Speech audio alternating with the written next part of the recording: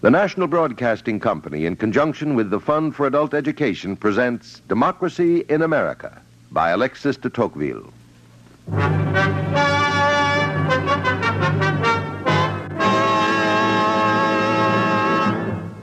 In Europe, Christianity has been intimately united to the powers of the earth.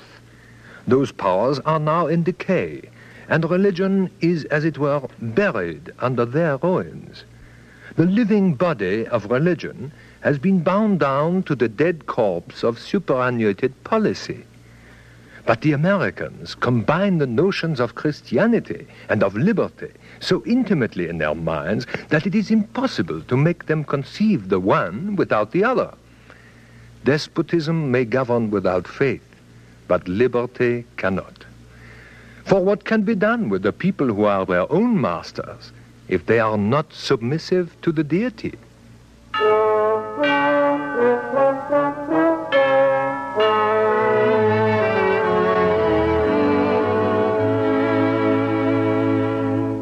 The Cement of Democracy, a study in American religion.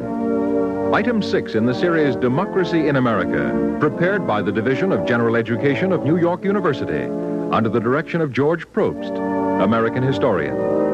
A series designed to bring to life the America of 1831, as recorded by Alexis de Tocqueville, and so to illuminate the image of democracy itself. A study in American religion, the cement of democracy.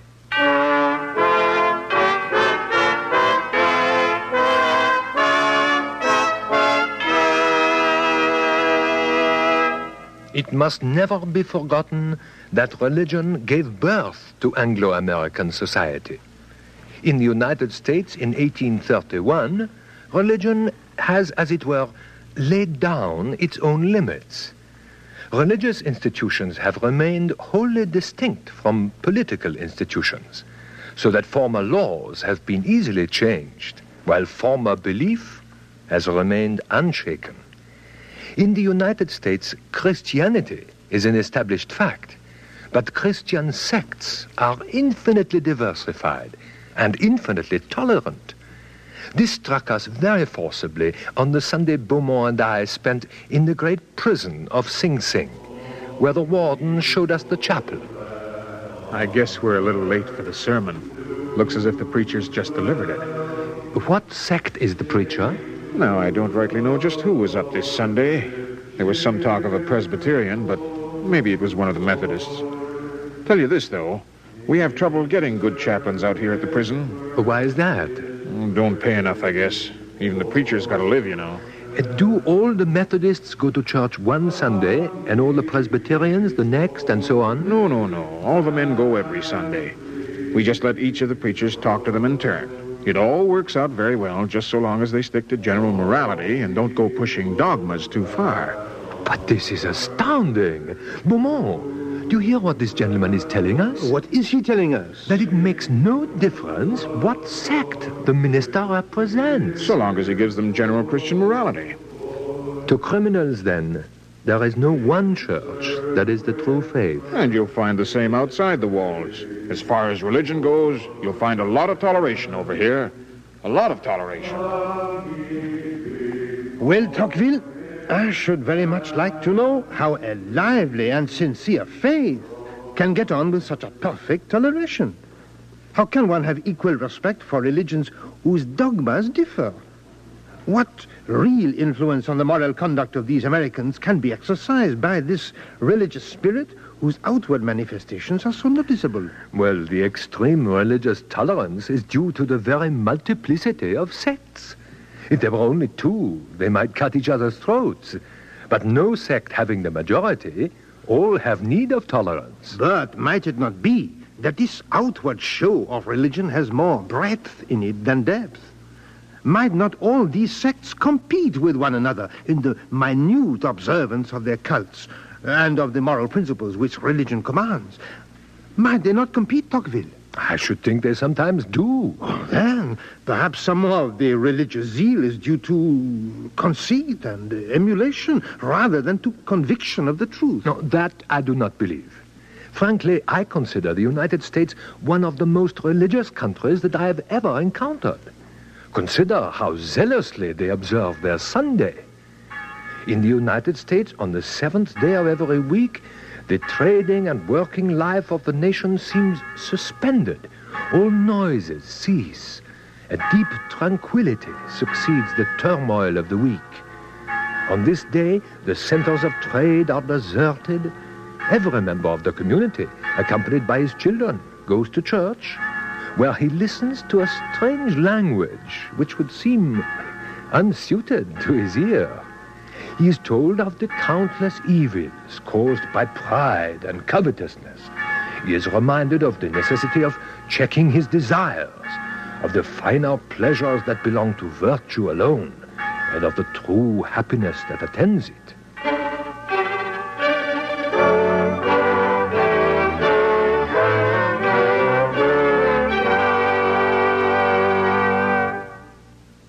How silent New York is. How empty. The streets are deserted. You can see that Sunday is very different from weekdays. Listen, here comes a carriage. You can hear it. There it goes across the square. No, it's being stopped. How very odd. That man in the checkered greatcoat is stopping it and turning it back. What can be going on? Let us by all means hurry over and find out. Well, I don't know. The service should be out in about 15 minutes. Then you can go through here. Well, lead the horse round for me, will you? Happy to oblige. Up there. Come on, up.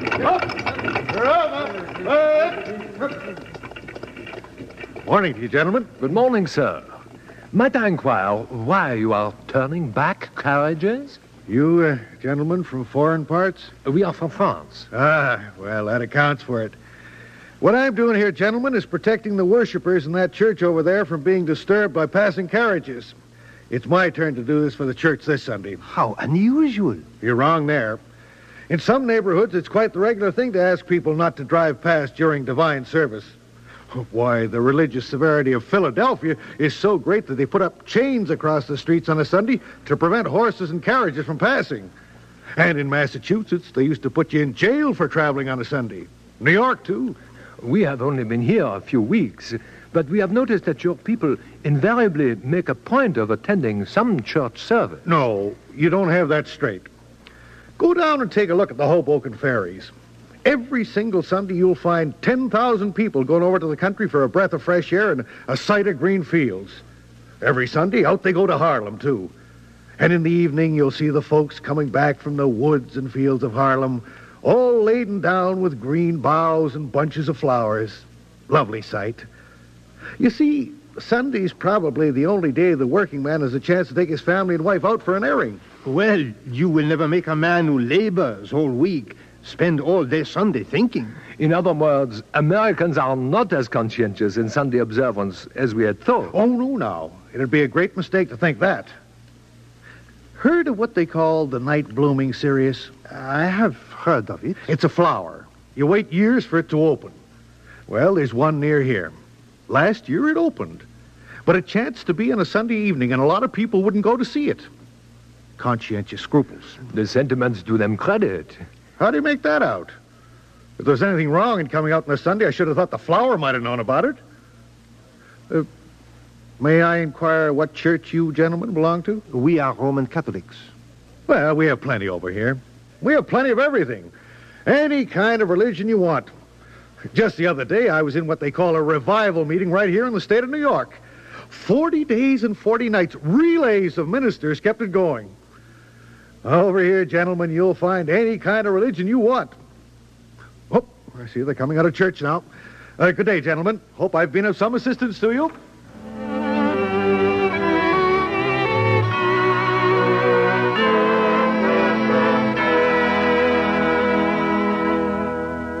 To be well received in society, it is indispensably necessary to declare that you belong to some one of the regular sects. Now, the Methodists are considered as the most pious, the Presbyterians as the most powerful, the Episcopalians and the Catholics as the most genteel, the Universalists the most liberal, the Swedenborgians the most musical, the Unitarians the most enlightened, the Quakers the most amiable, the dancing Shakers the most amusing, and the Jews the most interesting. I know a respectable family where one is a Methodist, one a Presbyterian, and a third a Universalist.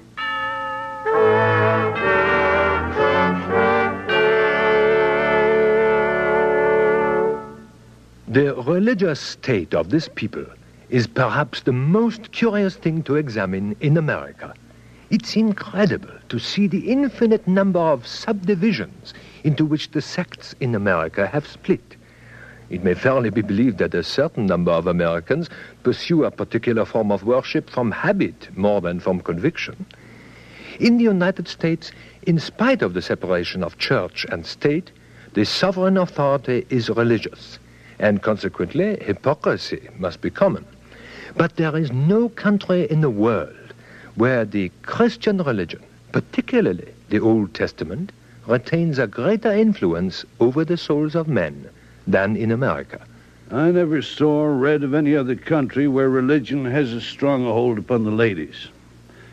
In Washington, the Presbyterian ladies go to church 3 times every Sunday. Episcopalian and Catholic churches are filled with elegantly dressed females, and each, of course, acts upon the universally recognized national principle that each and every one has a right to choose a creed and mode of worship for herself.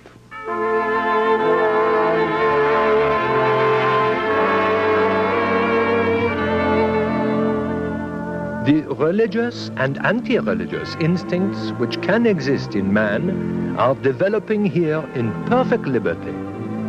Now, we often remarked that the American clergy, in general, not even excepting those who do not admit religious liberty, are all in favor of civil freedom. During our visit, we spoke to many men of the church. Father Richard, for example, in the frontier territory of Michigan, was perhaps not used to interested inquiry. It is very good of you, Father Richard, to tell us about your work. I am only glad that you are interested. I am so used to indifference. Indifference, Father? But the people of Detroit sent you to Congress to represent the Michigan Territory. But not the Catholics, the Protestants. How could they have elected a Catholic priest if they were not indifferent to religion? Beaumont and I have noticed an extreme tolerance in American religion. An extreme indifference, you mean? Nobody asks what religion you belong to. They only ask what you can do. And after all, we know where all this leads. For the life of me, Father, I don't see where. To deism, to natural religion, religious rationalism, skeptical of revelation and contemptuous of dogma. That is one alternative. The other, of course, is Catholicism. But don't take my word for it. See what the other priests have to say. See if they don't agree with me.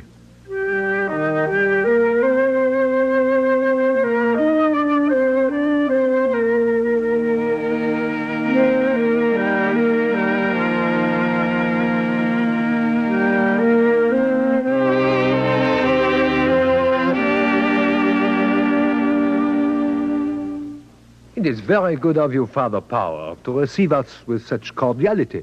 I'm very happy to be of service to you gentlemen.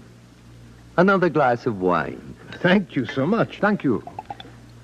You know, it's a very odd thing, Father Power. While we were at the service, we almost imagined ourselves back in France. Tocqueville here, in fact, spoke to one of his neighbors in French, and I think very much surprised him. But when you came to preach your admirable sermon, we knew at once that we were in America and not in France. And not only because you were speaking in English. What did I say that seemed to you so remarkably American? It was not what you said, perhaps so much as what you did not say. You seem to have no prejudice whatsoever against Republican institutions. Certainly not. Do you think the support of the civil power is useful to religion? On the contrary, I am profoundly convinced that it is harmful. I know that the majority of the Catholic priests in Europe have a contrary belief. I understand their point of view. They distrust the spirit of liberty, whose first efforts have been directed against them. Having besides always lived under the sway of monarchical institutions which protected them, they are naturally led to regret the loss of that protection. They are therefore victims of an inevitable error. If they could live in this country, they would not be long in changing their opinions. All religious beliefs are on the same footing here. The government neither sustains nor persecutes any one. And doubtless there's not a country in the world where the Catholic religion counts adherents more fervent and proselytes more numerous. I repeat, the less religion and its ministers are mixed with civil government, the less part they will take in political dissensions, and the more power religious ideas will gain. In France, the church has, of course, been in opposition to republicanism. Aha, over here there's such a thing as the separation of church and state. Several of the states have it written into their constitutions. New York State's one of them.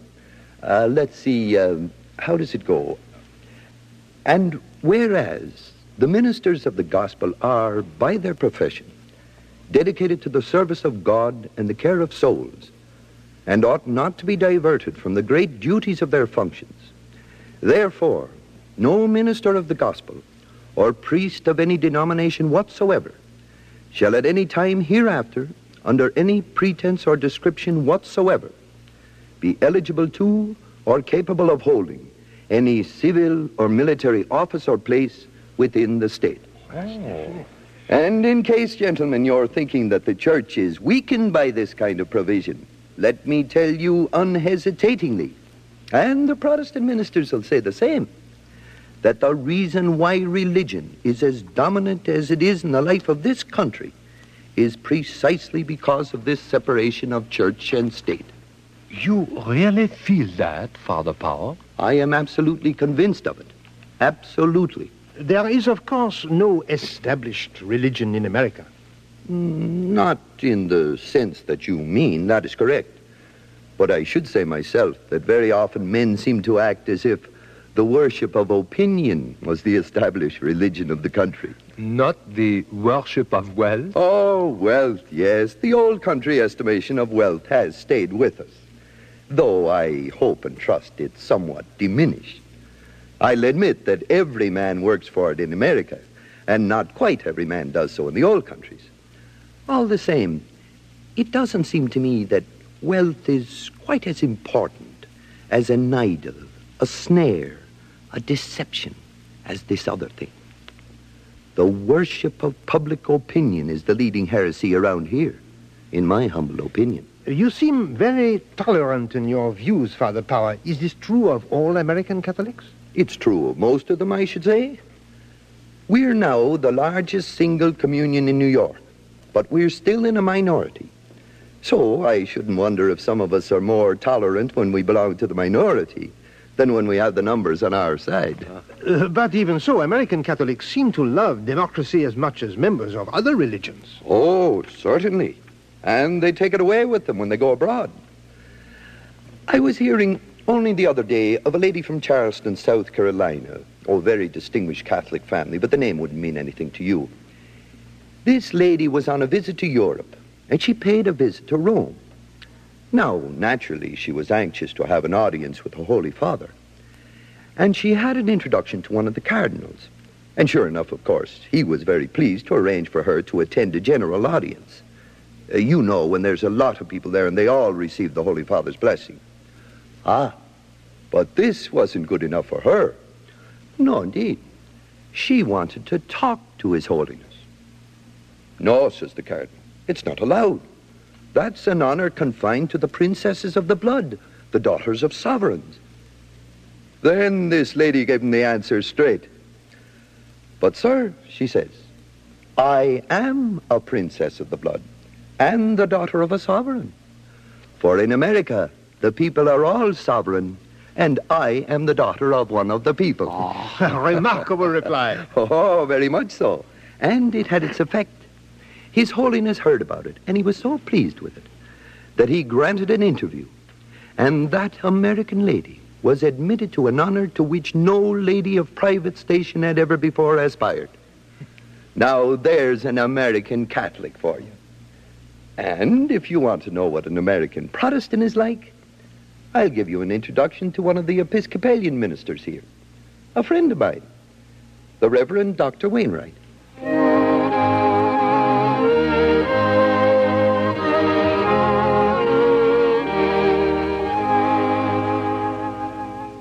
So you find no point of conflict between religious ideas and political doctrines? None, sir. None whatsoever. They are two entirely separate worlds, in each of which an honest and conscientious man may live in peace. I should like to hear why you think this is so, Dr. Wainwright. Is there any doubt in the matter? I believe not, sir. It is because the ministers of the various sects have never entered politics, and have never been or pretended to be a political power.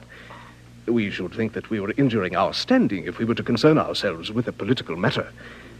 A great number among us even abstain from voting at the elections. That's what I myself am always careful to do.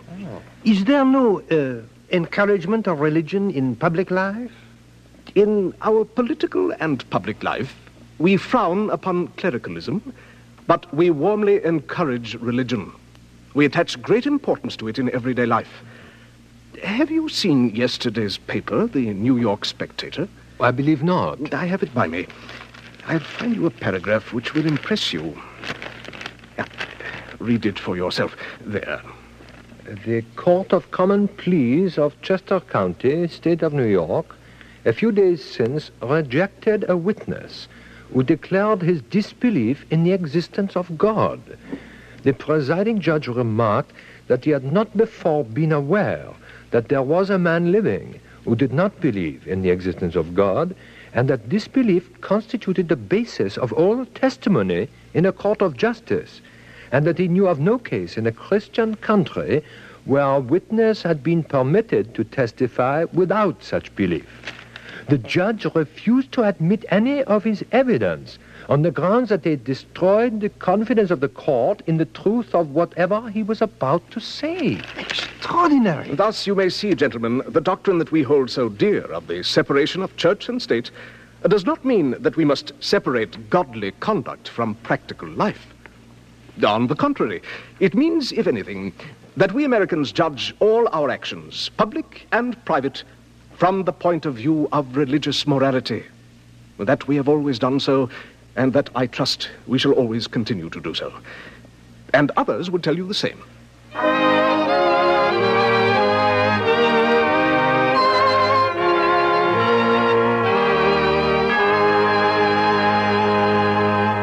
What do you say to that, Dr. Stewart? That we judge all actions from the point of view of religious morality? Well, I'd say it's true. I'm a medical doctor here in Maryland, as you know, gentlemen, and I observe that people follow the advice of the clergy. They hire only those that seem religious. The church has a prodigious influence in the affairs of the world. Well, this state of affairs must create a good many hypocrites. Yes, but above all, it prevents people's criticizing religion. Public opinion accomplishes with us what the Inquisition was never able to do. I have known a multitude of young men who, after receiving a scientific education, thought they had discovered that the Christian religion was not true. Carried away by the fire of youth, they began to maintain this opinion openly, and they became indignant at the intolerance of the zealous Christians and placed themselves in a position of open hostility. Well, some were obliged to leave the country or to vegetate there miserably. The others, feeling that the struggle was unequal, were constrained to return outwardly into the ways of religion, or at least keep their mouths shut. The number of those thus beaten by public opinion is very considerable. Astonishing. Then there is a great depth of doubt or indifference hidden here. Yes. Of course, anti-religious books are not published with us, or at least the thing is very rare. Yet several of our great men have not been members of any religious sect, have shared anti-religious feeling. Washington, for one. Washington's opinion in the matter of Christianity is unknown. He never explained himself. But Jefferson, Franklin, John Adams were decidedly deists, rationalists. On the other hand, it must be acknowledged that with us, a great many men of talent have been and are still firm believers. The great majority of the people firmly sustains the opinion that a man who is not a Christian offers no social guarantee. This is the source of an intolerance of which you can have no idea.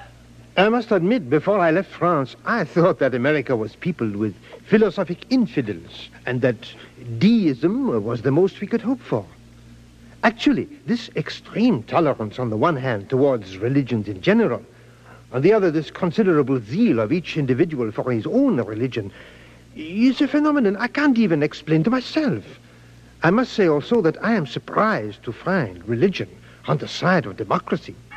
Frankly, Beaumont, I think we are discovering the cement of this democracy. Religion is much more necessary in this republic, which the Americans set forth in glowing colors, than in the monarchies which they attack. It is more needed in democratic institutions than in others. How can society possibly escape destruction if the moral tie is not strengthened in proportion as the political tie is relaxed? And what can ever be done with a people who are their own masters if they are not generally submissive to the power of God? Religion in America takes no direct part in the government of society, but it must be regarded as the first of their political institutions. For if it does not impart a taste for freedom, it facilitates the use of it. I do not know whether all Americans have a sincere faith in their religion, for who can search the human heart? But I am certain that they hold it to be indispensable to the maintenance of republican institutions.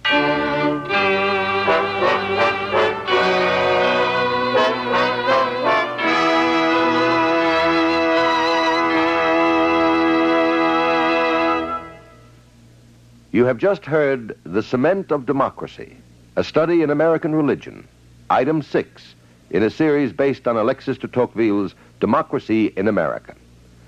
This series, presented by the National Broadcasting Company, was prepared by the Division of General Education of New York University under the direction of George Probst, American historian. Produced in the studios of the Canadian Broadcasting Corporation by Andrew Allen. Script by Lister Sinclair, music by Lucio Agostini. This series, Democracy in America, is made possible by a grant from the Fund for Adult Education as part of a general course of study of the nature of American society. Teachers of American history and American civilization and adult education leaders may be interested in using these dramatizations and other materials which are available for study and discussion at a reasonable charge. For information, write to American Foundation for Continuing Education, Post Office Box 749, Chicago 90, Illinois. Now, this is Ben Grauer inviting you to listen next week to The Cold Water Army, Item 7 on Democracy in America. This has been an NBC Radio Network presentation.